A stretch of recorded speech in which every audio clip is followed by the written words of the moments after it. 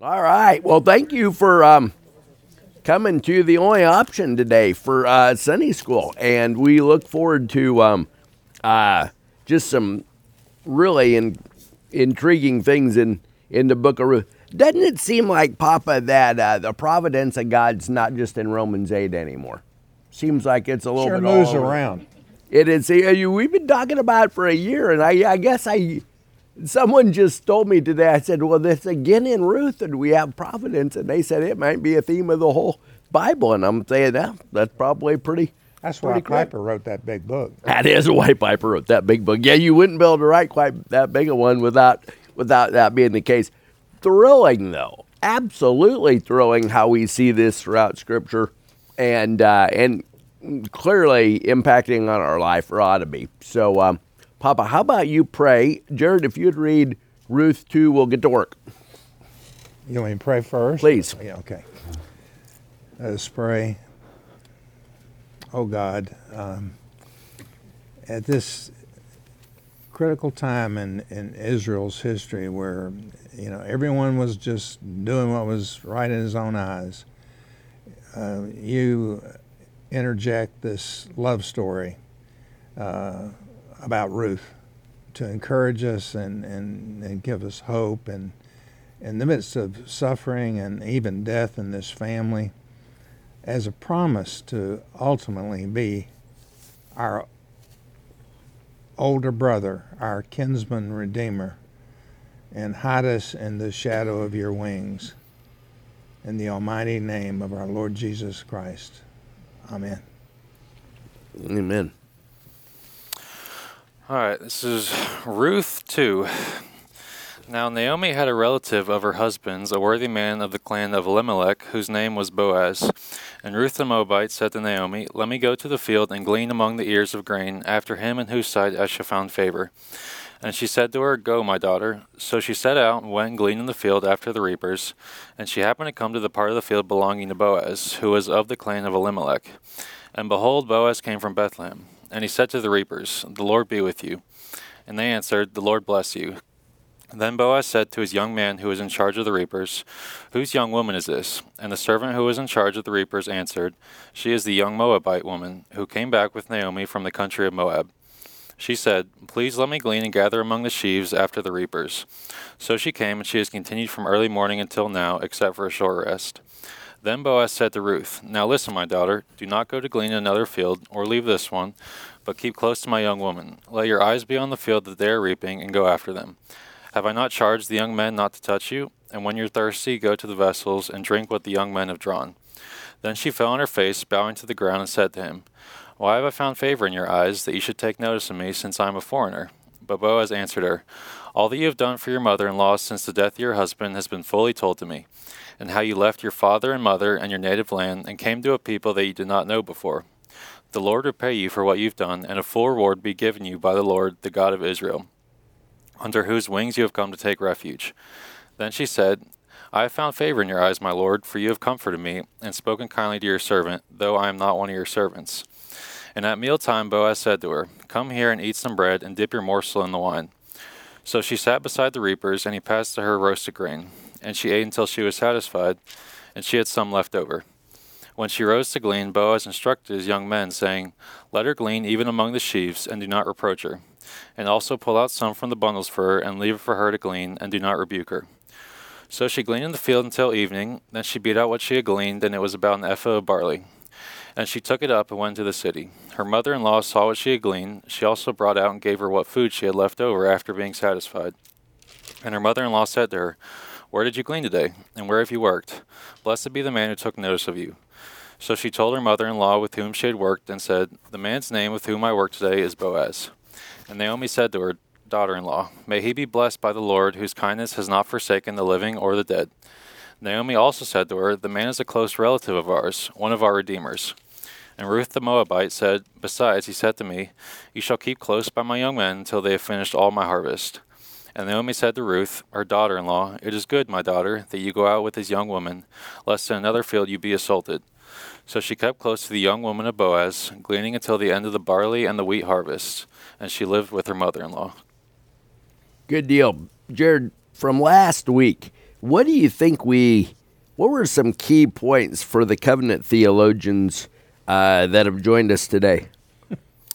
Yeah, so the big theme of last week was you have this famine in the land, and Naomi and her husband go sojourn in Moab, and she goes with her two sons, and the two sons marry Ruth and Naomi, and then all the men of the story immediately die. So now they have just 3 women in the land of Moab, and they hear that there's grain in Israel, so they go back. Or Naomi says, I'm going to go back to Israel, and she gives Ruth and Naomi the choice. And she tells both of them, you could either stay here in the land of Moab, or you can come back with me to the land of Israel.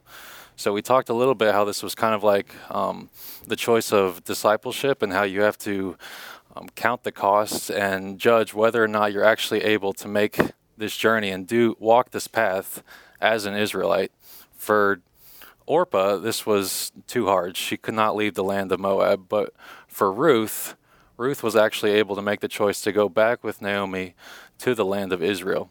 So we talked a lot about what it means to leave your comfortable life that you're living in behind, and then seek out this new life where you follow God in the land of Israel. Could you read that verse 16 again? That's just classic. Verse chapter 1. 16. Hold on a second. Chapter 1, verse 16. But Ruth said, do not urge me to leave you or to return from following you, for where you go, I will go, and where you lodge, I will lodge. Your people shall be my people, and your God, my God. That is just a classic Bible memory verse, and one that just stands out almost in all of Scripture. Yeah, and some of the commentators, many of them said that's conversion, Ruth's conversion right there. And I guess I wouldn't have thought of that. And another thing I didn't know till 2 weeks ago, when I should have studied Ruth 50 years ago, was the idea that these guys, all the family, Naomi's family, heading off to Moab was probably a sinful thing. They should have stayed and trusted God in Israel. Papa, is that your take? Well, since Bethlehem's known as the house of bread, and the Israelites were supposed to stay together under the wings of the Almighty God, and life has its ups and downs and twists, and you can't go run off to the next county necessarily, when those things happen. And because of the famine, that's what they did, and probably shouldn't have, but certainly, like we always see, God in His providence is going to make things work out. But yeah, that's right. So in spite of this decision, whether it's a bad one or a good one, God did redeem the decision, and that's what's unfolding now in chapter 2. So yes. Pretty remarkable. No, it is remarkable. This is what Matthew Henry says about chapter 2. There is scarcely any chapter in all of sacred history that stoops so low as this, to take cognizance of so mean a person as Ruth, a poor Moabitish widow, so mean as action as her gleaning corn in a neighbor's field, and the minute circumstances thereof. When I read that doesn't mean anything to me, because I can't understand Matthew Henry. But what I think he's trying to say, the 42% of it that I got, is that Ruth is super poor, and you would think there's not anything for, she comes with such a humility, and she's so poor. And for Boaz to take note of her, like we're going to see in this chapter, is an amazing thing. Absolutely. But you're jumping ahead. Uh-oh. Yeah, I can't do that. I was just summarizing the whole chapter from Matthew. As far as dueling quotes, Spurgeon had a good one. God is very good to those who trust in Him. And that goes back to your question, should they have left or not left? God wants us to trust Him. And He does test us in that trusting too. Yep. And often surprises us with unlooked-for blessings. Little do we know what may happen to us tomorrow. But this sweet fact may cheer us that no good thing will be withheld from us. I love it. Charles Haddon Spurgeon.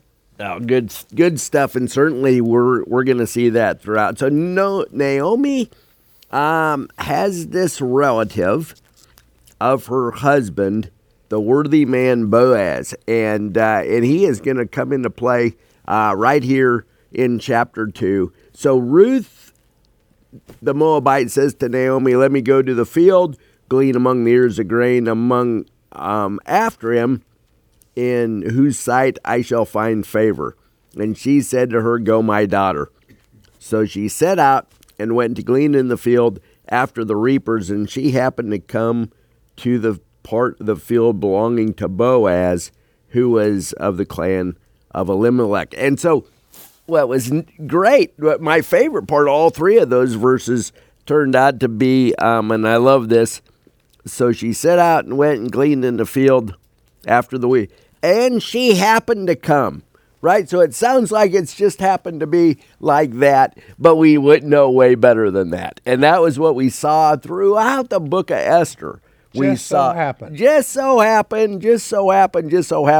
because God is providentially doing all of this. And so nothing just so happens.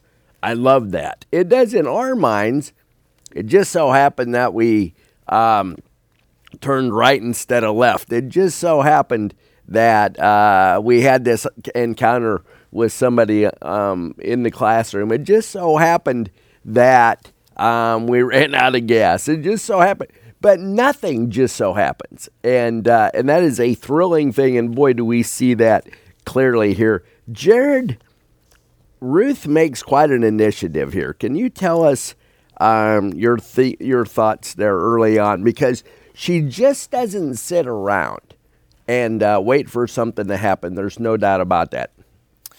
Yeah, I think Esther taught us through and through that there is no such thing as a coincidence. And I think Ruth, too, establishes out the gate with the just so happen verse that God is actually the one behind this. But what really stands out to me is that Ruth doesn't just sit around as she returns to Israel. The beginning of the chapter, she's already making moves to go glean among the ears of grain after him in whose sight I shall find favor. So God's sovereignty does not negate her responsibility and her action in this story. I think that's a big qualm people have with Reformed theology, is you say, well, if God's sovereign, then we don't have to do anything. But I think this story teaches us through and through that God is working through us to do his will. And I wanted to read a parallel passage in John 4 in verse 31. It says, "Meanwhile the disciples were urging him," referring to Jesus, saying, "Rabbi, eat." But he said to them, "I have food to eat that you do not know about." So the disciples said to one another, "Has anyone brought him something to eat?" Jesus said to them, "My food is to do the will of him who sent me and to accomplish his work. Do you not say, there are yet 4 months, then comes the harvest? Look, I tell you, lift up your eyes and see that the fields are white for harvest. Already the one who reaps is receiving wages and gathering fruit for eternal life, so that sower and reaper may rejoice together." So first of all, it's kind of cool that Jesus draws on this sort of harvesting language to construct his parables, and we see the actual foundation of that here that he draws from. But I think this passage also teaches us that it was Christ's food to do the will of God. Like, there was a certain joy that Christ found in doing God's will. And I think Ruth shows the exact same thing here, where out of joy, out of obedience, out of faithfulness, she is doing the will of God. So God's sovereignty does not negate our responsibility. No, that's really good, Pop. I want to hear your thoughts on that. You know, we hear sometimes, and I think it's nonsense, that God helps those who help themselves, meaning it's kind of all based on us. If we don't do what we're supposed to, then God might not help us, and that's really backwards. God's going to accomplish his purpose. No, his plan's never going to be thwarted, Job's 42 says, but that never negates man's responsibility, and that's gives us plenty to do. Papa? I go back to verse 22, 122, which should give us some insight into Ruth's actions here. So Naomi returned, and Ruth the Moabite, her daughter-in-law, with her, who returned from the country of Moab, and they came to Bethlehem at the time of barley harvest. Piper I listened to a message about him, and he said, barley harvest is food. So the rumors they heard in the fields of Moab were true. The time of barley harvest was Passover, and there was food to be had. Now, you come from an agrarian society. I need to pick your brain a little bit, but and I need to learn what agrarian means. I know a lot about what goes on in farming communities, not personally, but through some relatives. And boy, when there's a harvest, I mean, you engage the whole community, and it seems like the Jews, whether it be all their feast or most of their early, especially the early feasts were harvest. There's Pentecost, there's Passover. That's the barley harvest and the wheat harvest. So they get back at the time of the barley harvest. They're hungry probably. They don't have any money, I would assume. And in Ruth, in verse 2, and Ruth the Moabite said to Naomi, let me go to the field and glean among the ears of grain after him in whose sight I shall gain favor. So she takes, like you said, she takes the initiative. But the Mosaic law, I wanted to highlight this, commanded that the harvest should not be reaped to the corners or and the gleanings picked up. That's from Leviticus 19, 19 through 10. Gleanings were stalks of grain left after the first cutting. These were dedicated to the needy, especially widows, orphans, and Leviticus says strangers, but also sojourners. And she would have been a sojourner. She would have been a stranger, but she was legitimized by the fact that she was a sojourner. And we're sojourners. And so Ruth the Moabite takes the initiative to go to the field and glean the leftover barley. So, wow, they're going to eat.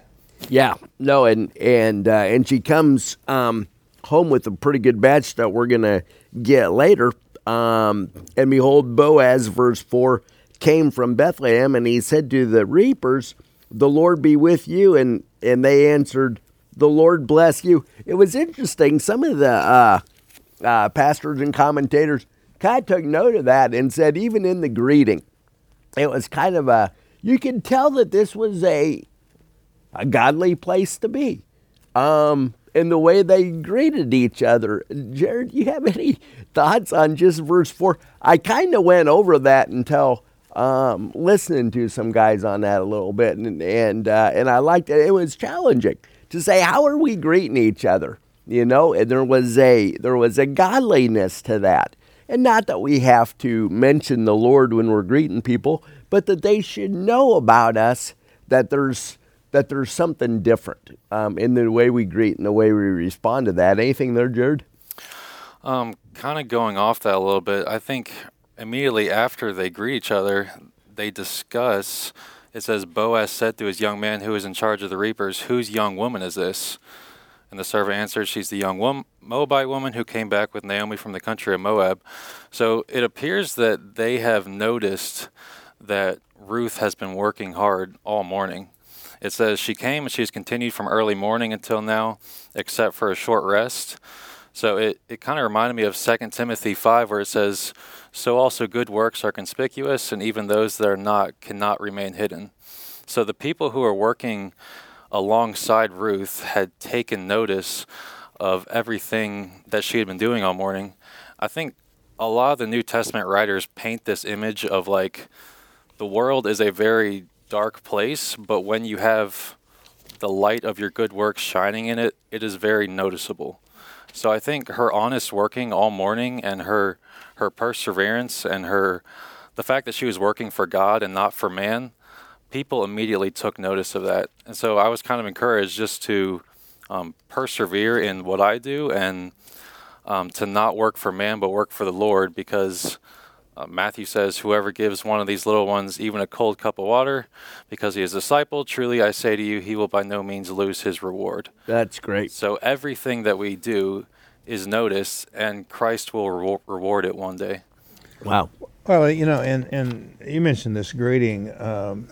Wouldn't it be nice if we greeted each other with the Lord be with you, or the Aaronic blessing, or something like that? I don't mean we went around and do that all the time, because then it would become a ritual. Yeah, yeah. But on the other hand, it gives you a glimpse into his character, his righteousness, and then the fact that I don't think he asked who this woman was, just to find out her name. He wanted to find out what family she was. I mean, they observed, these owners of these fields observed who was working there. And she, if a stranger, they would have noticed a stranger, and she was a stranger. So he simply wanted to know who she was, and they responded. She's a young Moabite woman and came back with Naomi. So this established her character. She's modest. She has permission to do everything. She's humble, and yet she works hard. Yeah, absolutely, Jared. I love that you brought that up, and your desire to work hard in your job. Someone was telling me about what a great job you do at work, and I loved hearing that. Titus 2:9, bondservants are to be submissive to their own masters in everything. They're to be well-pleasing, not argumentative. And then I love verse 10, not pilfering, but showing all good faith, so that in everything they may adorn the doctrine of God our Savior. And to make, NIV said, make the teaching of our Savior attractive. And Jared, that's what you're doing at work. I think that's what our job should be, no matter what we're doing, right? No matter if that's in something that seems more like ministry, or if that's in plumbing, or if that's in sewing something, or whatever we happen to be doing. Pressure washing, absolutely. To make the teaching of our Savior attractive in the way we go about that. So Ruth is definitely doing this, so that these guys have even noticed that as she's going out there and she's getting after it. Verse 7, she said, please let me glean and gather among the sheaves after the reapers. So she came, and she had continued from early morning until now, except for a short rest, like Jared had read. Then Boaz said to Ruth, now listen, my daughter, do not go glean in another field or leave this one, but keep close to my women. Let your eyes be on the field that they are reaping, and go after them. Have I not charged the young men not to touch you? And when you are thirsty, go to the vessels and drink what the young men have drawn. Any thoughts on that, Jared? The first thing I notice when I read this is that Boaz sees that Ruth is from Moab, and he still gives her this sort of response where he says, don't glean another field or leave this one, but keep close to my young woman. I mean, you can compare that to the way that Jonah responds to his call to go preach to Nineveh. Boaz knows that Ruth is from another Gentile region that they're not on good terms with, I guess, and he still accepts her despite this. So I think this was kind of convicting in my own heart. It's like, am I willing to evangelize to anyone? Am I willing to do good to all, regardless of whether or not that person annoys me, regardless of how I feel about these type of people? The gospel is for every tribe, every person, every nation. It's to the entire world. And so I think Boaz's response here, we can learn a lot just from how we should treat people and not show partiality toward anyone. Well, that's good. Boaz made the most of his influence, didn't he, and his position by giving this. And, you know, we sometimes say that to our students at school. Greg, you probably do the same thing to the juniors and seniors. Like, all you have to do is smile at a sixth grader, right? That's all you have such a position that if you just smile at them, that's going to make their next 3 weeks. So take advantage of that opportunity, and Boaz certainly did that. Papa? Well, Boaz, I think he also recognizes, in addition to the fact that she's from Moab, that she's the daughter-in-law of Ruth. Of Naomi, and of course he's related to Naomi through Elimelech, her husband. And we don't know what kind of relative that was, but Elimelech was related to Boaz. So that was a further favor in his eyes towards her. And, you know, MacArthur speculated that Boaz was about 45, 55 years old and a contemporary of Elimelech and Naomi. He would naturally see Ruth as a daughter. Boaz contrasted himself with the younger men, and speaking of my young women, the ones who tied up the sheaves, and Boaz accedes to this request and offers his protection and provision. I thought it was pretty cool because some of the commentators said it was dangerous work wandering around those fields again, because there were guys, men that would prey on women, especially women that were alone and that type of thing. So he says, don't go to glean in another field in verse 8, or leave this one, but stick close to my young women. So there's protection, provision there. And let your eyes be on the field in 9, and go after them. Have I not charged young men not to touch you? So he's protecting her in this situation. So yeah, we see that warning a couple of times, don't we, in here, that there must have been some danger there, and they're protective of Ruth. Well, would have been a bit. Well, tell me about your corn harvest in Nebraska. Did you? I knew it was serious when Mom went from chief cook to chief combine driver. That's when we knew. When she started driving the combine, then it's like, of her on the oh combine? man, I wish I did. She was good at it.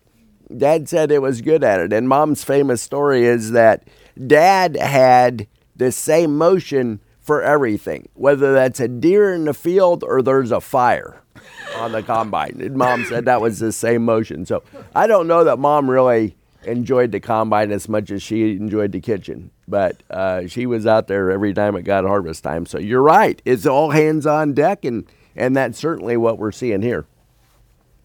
Jared, Boaz knew Ruth before Ruth knew Boaz. Tell us about that. Yeah, so verse 10, after Boaz has just told Ruth to stay in his field, it says, Then she fell on her face, bowing to the ground, said to him, Why have I found favor in your eyes that you should take notice of me, since I am a foreigner? But Boaz answered her, All that you have done for your mother-in-law since the death of your husband has been fully told to me, and how you left your father and mother and your native land, and came to a people that you did not know before. So Boaz has gone out of his way to find all this information out about Ruth before he's even interacted with her, much to Ruth's surprise. And there is a parallel story in John 1, going back to John. Verse 47, it says, Jesus saw Nathanael coming toward him and said, Behold, an Israelite indeed, in whom there is no deceit. Nathanael said to him, How do you know me? Jesus answered him, Before Philip called you, when you were under the fig tree, I saw you. Nathanael answered him, Rabbi, you are the Son of God. You are the King of Israel. So I think these two stories are actually kind of similar in that both men know, Jesus knows Nathanael before Nathanael knows Jesus, and Boaz knows Ruth before Ruth knows Boaz. And I think this is kind of an act of love, and it kind of gets to the doctrine of foreknowledge a little bit. Those he foreknew, he also predestined to be conformed to the image of his Son. So Jesus knows intimately who we are before he even calls us. And I was kind of stirred just thinking about this, because I probably don't think about the doctrine of foreknowledge as much as I should, but really the doctrine of foreknowledge should help us trust God more, as we realize that God knows us intimately. He knows our souls, and he's able to provide for us because he knows us so well. It should also lead us to praise and worship God, as we realize that he is completely sovereign over everything. And it should also lead to a level of spiritual intimacy, as we know God and God has foreknown us before the foundation of the world. That should draw us near to Christ in the same way that Boaz knowing of Ruth so intimately should stir Ruth's affections for Boaz. That's really good, Papa. That's what I like in 12, because he sort of acknowledges that. And the Lord, he says, the Lord repay you for what you've done, and a full reward will be given you by the Lord, the God of Israel, under whose wings you've come to take refuge. I love that analogy. It comes from Psalms and other places in Scripture. Scripture does picture God as catching Israel up on his wings in Exodus 19:4 in the deliverance from the wilderness. And he's portrayed as a mother bird sheltering the young and fragile with his wings. In Psalm 17:8, keep me as the apple of your eye, hide me in the shadow of your wings. So Boaz blessed Ruth in light of her newfound commitment and dependence on the Lord, and Yahweh will repay Ruth for what she has done and what she is doing, and her allegiance to her mother-in-law and stuff. So pretty awesome exchange there She's a new believer, but yet, he is clearly a believer, a mature believer, and he's encouraging her with these words. Yeah, it's heartwarming what goes on there.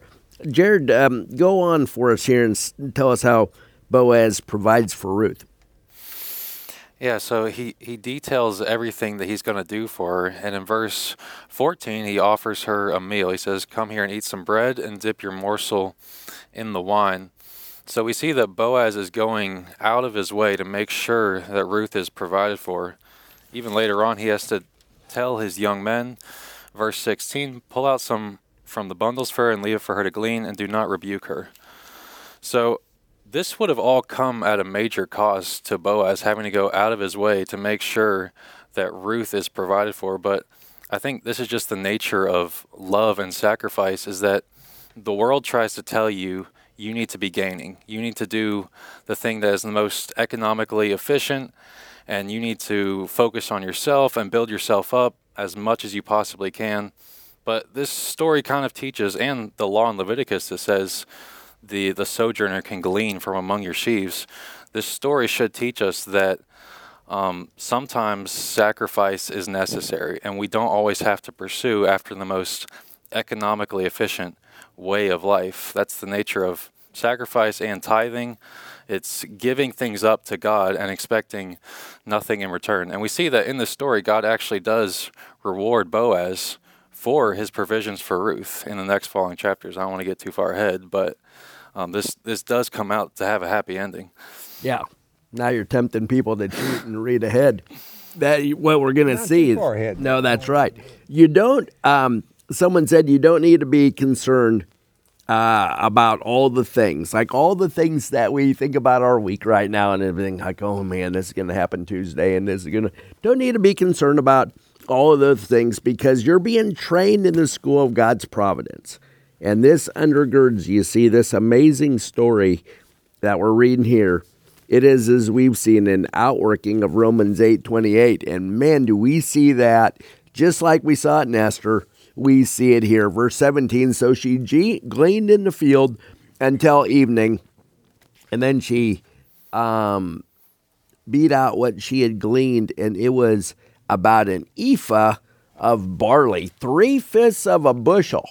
A bushel weighs 56, well, a good bushel of corn weighs 56 pounds. That's a lot of corn. That is, she might have had 30 pounds of barley. Grass seed now. I'm getting older now, but I can throw it over my shoulder, but I just can't. It's hard to lift a 50-pound bag of corn. Yeah, that's right. So corn's heavier, That's a lot of chowder right there, for sure.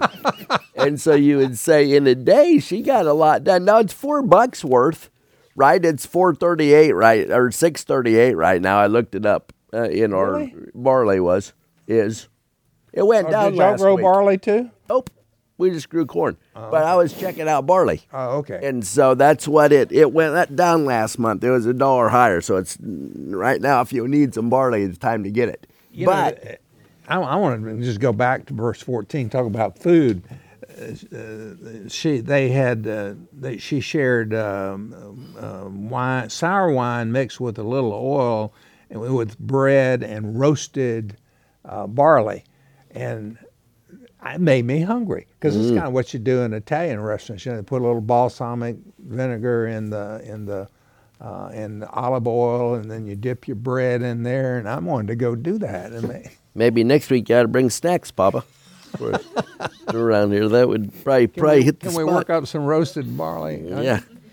Well, anyway, so he was providing for not only food, but provision, protection, and care and love. I was driven to Hesed, the word Hesed. Oh, I was hoping from 2:20, right? Oh, yeah. Yeah, good. Tell us I know about I'm that. Jumping ahead, but we're also running short on time. That's my favorite word, other than Yahweh in the Bible. The steadfast love of the Lord, which never ceases, and new and faithful every morning. I read a commentator said it's almost hard to translate? Because it's Oh, got it is. so many. Can you tell us more about hesed? Well, I wish I brought my commentary because I was studying it today. But it's just all encompassing, all caring, all loving, kindness, mercy, gentleness, and so he's actually 20 addresses not only hesed but also the beginnings of the law of redemption. We see this. And Naomi said to her daughter-in-law, "May he be blessed by the Lord, whose kindness," and I'm interpreting that as loving kindness. That's 240 times in Scripture. Anytime anything's used that much, it's important. "Forsaking the living and the dead." Naomi also said to her, "This man is a close relative of ours, one of our redeemers," kinsman redeemer. That is a beautiful. The law of redemption comes into view here, I think. And this is my little summary. According to the law, the nearest male relative had the duty of preserving the family name and property.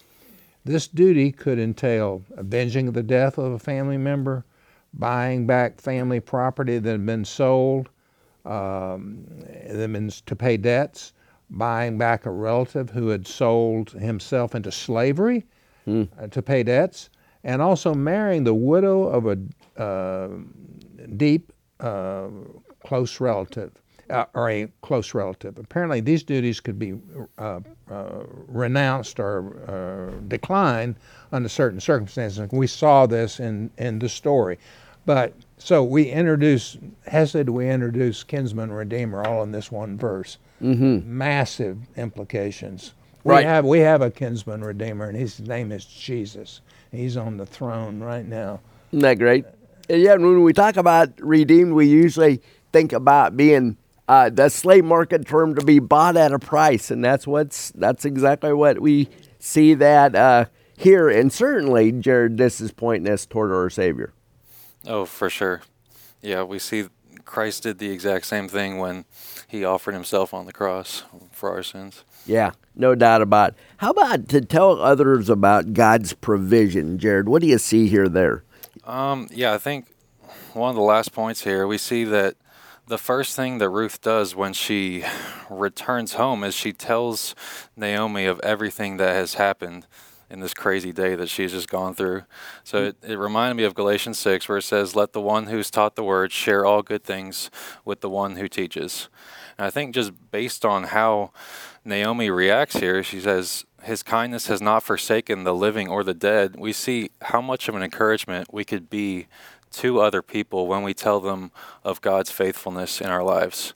Even when God has answered a simple prayer that we've been asking, or seeing how he has provided for us from day to day, we see that we have the ability to really encourage others in this way. And there's a similar story in 1 Thessalonians where it says, "But now that Timothy has come to us from you and has brought us the good news of your faith and your love, for this reason, brothers, in all our distress and affliction, we have been comforted about you through your faith." So we see that we have the ability to truly comfort somebody else just telling them of how God has been faithful in our own lives. That's really good. Ben Witter did it this morning. If you see Ben at supper tonight or after church, don't do it during church because Scott's going to be preaching, but after church, let him tell you about it. Really just a neat answer to prayer. And you're exactly right, Jared. It was thrilling and it was convicting. I thought, oh, wow, how many times do I have not because I asked not? Right? And Ben was faithful to pray, and God was faithful to immediately answer. And it's just a great story. Papa, what are you looking up there? Well, the last verse, it's about a quarter till, the last verse, 23, "So she kept close to the young woman of Boaz, gleaning until the end of the barley and wheat harvest," notice, and she lived with her mother-in-law. This sort of nicely wraps up this chapter. Barley harvest came first, and then barley harvest usually began about mid-April, and wheat harvest extended to mid-June, a period of intense labor for about 2 months. So at least they would eat for 2 months or longer, because they would obviously store some of this grain, and that's between Passover, which was barley, and the Pentecost, the feast weeks, but it's wheat. So the barley and the wheat harvest there. The permission to glean and extend into the wheat harvest is also prolonging the contacts between Boaz and Ruth. So we see the drama unfolding here, the scenario. Yeah, no, absolutely. So good. And 22 there, Jared, can you give us some insight there? Once again, don't go to another field. Can you help us there that Ruth always stayed with Boaz in his field instead? Yeah, I don't know if I have a whole lot to add on that, but I think we definitely see that Ruth was faithful and that she did not go to another field. Verse 23 says, she gleaned with him until the end of the barley and wheat harvest. So we know just in the Christian life that it is so easy to start something and not finish it. And I think this story is an example of somebody who actually stayed faithful all the way through and was ultimately rewarded with a marriage and a son from whom Christ ended up coming from. So we see that faithfulness and persevering to the end has its rewards in this story. We let the cat out of the bag, but we not only see David, but we see Christ in this story. And so that's exciting. Now no one's by extending into the wheat harvest. That way you don't hardly have to have Sunday school the next couple of weeks because Jared's already spilled the beans. Don't repeat the sin that we did. That was what one of the commentators said, that she may have been. I wouldn't have thought of that, but it could very well be. You know what? We flew the coop. There was a little bit of trial. We went to Moab. We should have stayed probably, but we didn't. And it could be that that Naomi's hinting at that with Ruth. Stay where you're at, doing a good job, and don't repeat that same sin. Jared, could you pray for us this week? Thank you for bringing out some really good things I think to put to use, and hopefully this is convicting and encouraging to us. There's a lot of, as there is in all Scripture. It's God-breathed and useful for correction, rebuking, and training in righteousness, and all these things that we can use for our week. If you'd pray for us. Heavenly Father, thank you for this time that we get to read through your word and pull some wisdom out, God. I pray that you would continue to teach us and guide us through this book, and that you would help us see how applicable it is, even though it was written so long ago, and we can see how timeless your word is, God, and how it always applies, and you are faithful through the whole thing. I pray that you would help us remember Christ and his sacrifice, and you would be with us this week, Lord. In your name we pray. Amen.